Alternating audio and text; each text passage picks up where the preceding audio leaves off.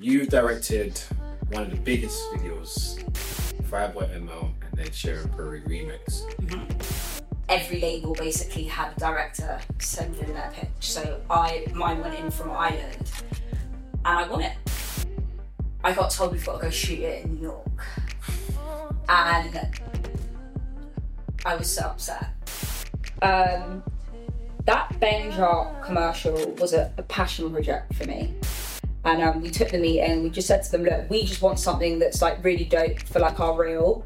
And obviously you're going to be able to go and use it in whatever capacity. And it just happened to be the perfect time.